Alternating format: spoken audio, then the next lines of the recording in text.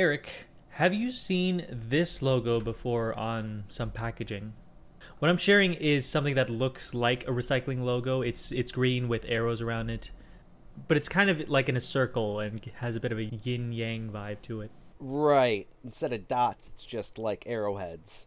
I want to say yes on things like printer cartridges, Okay? but I can't say offhand if I've seen it or not. It definitely doesn't look like the real recycling logo. Oh no, it is. It's not the triangle recycling logo that we know. Just to be sure. Is this like a Coke and Pepsi thing, or is this like more deceptive? That's kind of what brought on the story. This logo basically says while this packaging that you have itself, say plastic for instance, is not recyclable, however, to try to be more eco-friendly, the company decided to instead just give some money to some recycling project somewhere else. So they're paying other people to recycle other things instead of recycling. Yeah.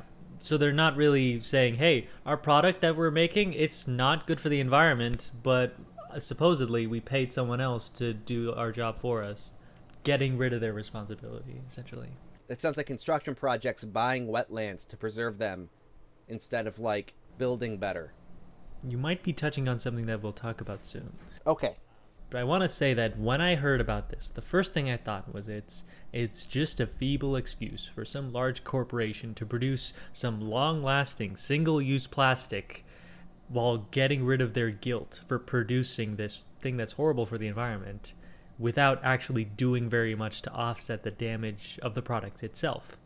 This sounds like the perfect thing for me to make a podcast about. Unfortunately, this just looks like they were lying in a way.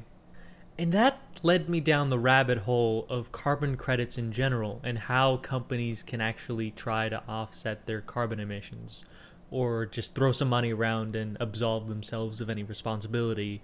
And that's what I'm going to talk to you about. Sounds good. The idea of all this comes from a good place. We know climate is changing, and carbon is the problem here, as we talked about in detail in one of the previous episodes. So, yeah, there's not enough of a pepper harvest to have sustained sriracha this year. So, we're starting to feel it. I must stock up on some pepper, I guess. Who would have thought it would start with the peppers? Oh, no. The peppers are going to be... It starts with the peppers, then it's going to be the bell people. peppers. And that's our downfall. Oh. So this whole trying to offset climate change somehow to keep us from dying in this world is a bit tough, just because we can't really tell industries or construction companies today to just stop what they're doing because it's clearly bad for the environment. They simply won't do it. It'll hurt a lot of people by removing jobs, so it's not going to happen. Not cost effective, etc., etc. Yeah. Yeah. So instead, this idea of just cutting emissions came by. Turns out, if you just emit less carbon, less bad happens. Crazy thought. Who'da thunk? So we have these carbon emitters, these people, these not often they're not people, they're companies and large corporations that just make things and then emit a bunch of carbon because of it. Have them pay for what they emit past a certain point by funding some project that, say, plants some trees and captures whatever they emit. Good idea, right? Okay, so instead of higher tax bracket, you just make them fund the project itself. Yeah, basically being like, the onus is on you to deal with the problem that you're making. Okay. It comes from a good place. Like, it's a good idea. I'm sure some lawyer somewhere saw some loophole and ran with it. Mm-hmm. Yep, that didn't take far to look into. The idea here is we'd have more forests and investments into carbon capture technology and this would encourage companies to cut down emissions, since I imagine they don't really want to donate the money that they earned. No, probably not. Turns out regular people actually can use this too. So like, say you're taking a long flight to the other end of the world and you don't want to feel guilty for what you've done by buying this ticket. You can just buy some 1 ton of carbon and you can sleep soundly being like, I've offset my carbon emissions for today. I'm guilt free. Really? Yeah, you can do it. There are these projects that are supposed to offset carbon. You can just buy a ton of carbon. And then you get a receipt, and because we're normal citizens, we can't do anything with it. Yeah. It's not like we'd be taxed additionally if we, emit some carbon, but you could sleep soundly. Fair enough. But that's interesting. It's almost like donating to charity and using your receipt for a tax break, but at a certain scale, you're using it because of your liabilities. Mm-hmm. Well, it turns out there's an international exchange for these carbon credits. So market traders that you were talking about. I'd like to imagine it's like one of those auction houses where someone's just talking really fast and he's got a ton of carbons asking anyone if they'll take it. Like, Yes, and here we have this fine brick of carbon. 129, 2 for 50. Yes, sir. Going once. Something like that. that's exactly it. And then companies like Disney are like, I'll take for 200 or something. So what could happen is someone builds a road in America and that makes some carbon dioxide, and instead of offsetting it near the road, they could just say buy some carbon credits wherever is cheapest to do so halfway around the world. It should in principle offset the same amount of carbon, but it'll be cheaper than, having a forest in America. On paper, this equals that, and cool, we're done. But there's a lot of criticism about including a credit exchange, just because if the purpose of this whole thing is to actually remove carbon from the atmosphere, market traders will find a way to get around it and just make some money. Yeah, sounds right. Let's talk about an example. Subprime mortgages? Well, not of the market traders. So say there's a part of the Amazon that's under threat of being cut down. Yes. And turned into, I don't know, chairs, for example. Or farmland, because they're just going to burn it. Or farmland. It could be that. So a project starts up and says that they're going to protect this land, and to pay for it, they decide to sell carbon credits. This land is under threat. We got to protect it. We'll do it, and we'll save this much amount of carbon over this many years.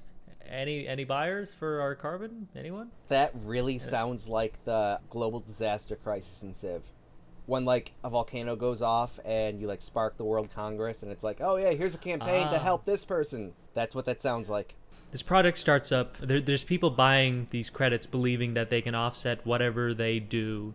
Maybe they just like burning tires in their backyard but also feel guilty about it. That is a strange hobby and guilt complex.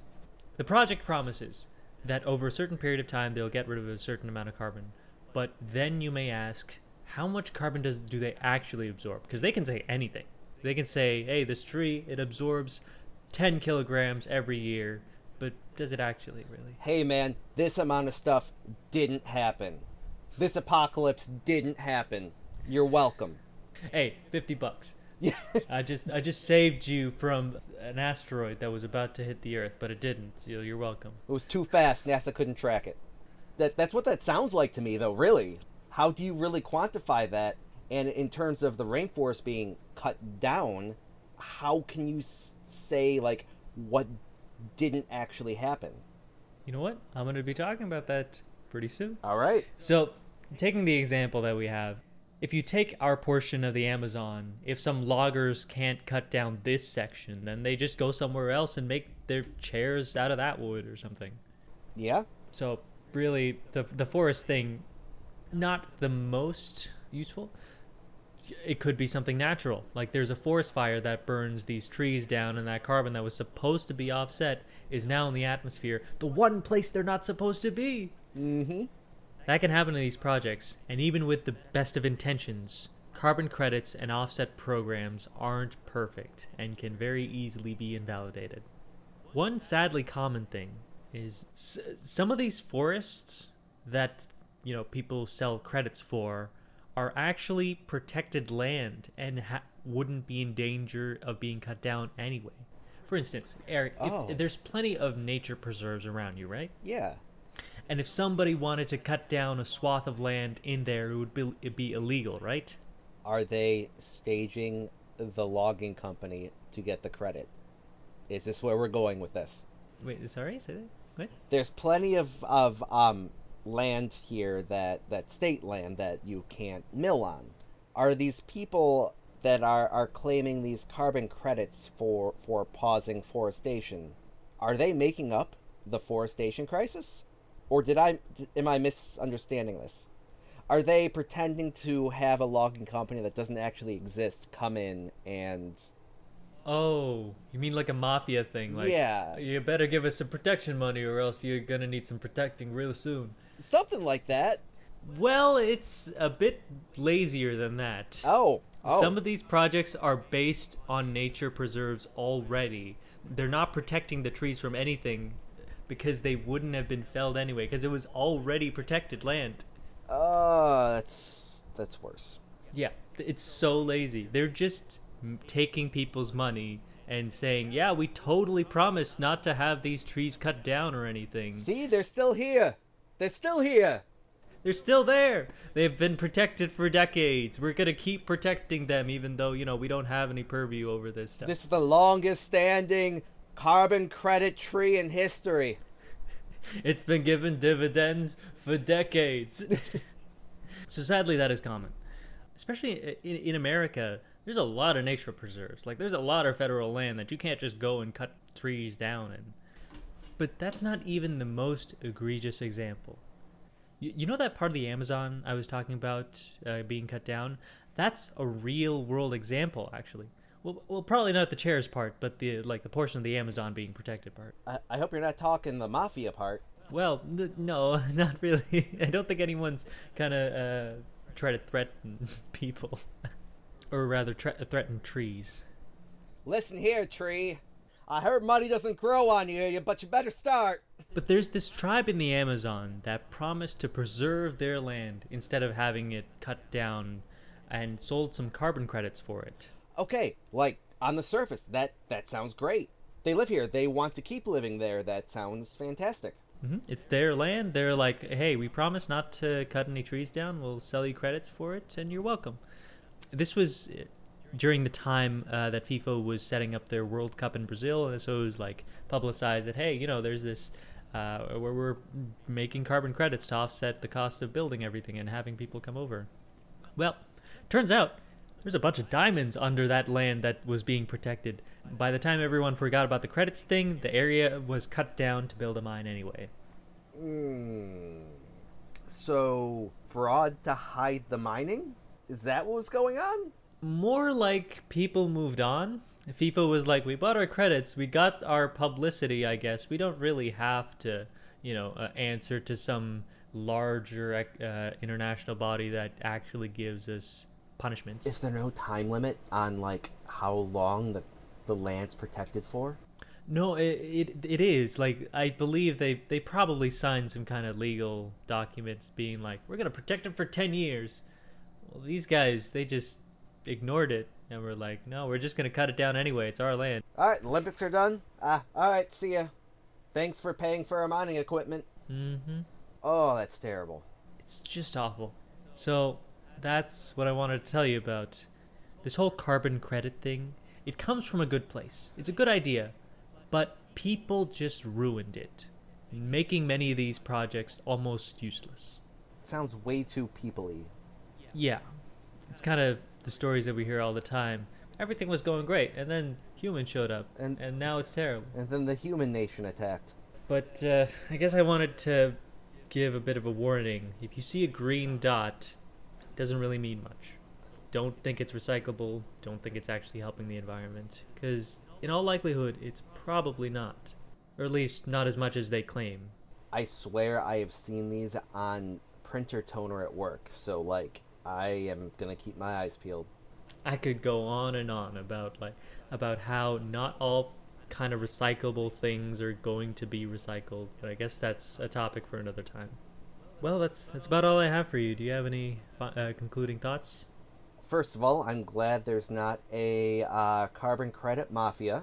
First of all, because that sounds even worse. But I wish it worked even closer to the way it was intended. The way you brought it up, it really sounds much better than it turned out. It could have worked. It could have been great. But there's little accountability in this, and it's not most of the money, I don't believe, is going to actual carbon capture technology It's just going to these forest places. Because it's easier. It sounds so Yeah, much it's just easier. easier. Like, oh, hey, here's a forest. It's going to get burned down. Rather than paying to something that may never work, I can just save this acre. Yeah, or just claim to save this acre for however long I want to, or get rid of my obligations and then wash my hands of it. It's unfortunate. But anyway, if you like this episode, please consider subscribing. You can follow us on our Twitter @moreabstract and find more episodes wherever you get podcasts.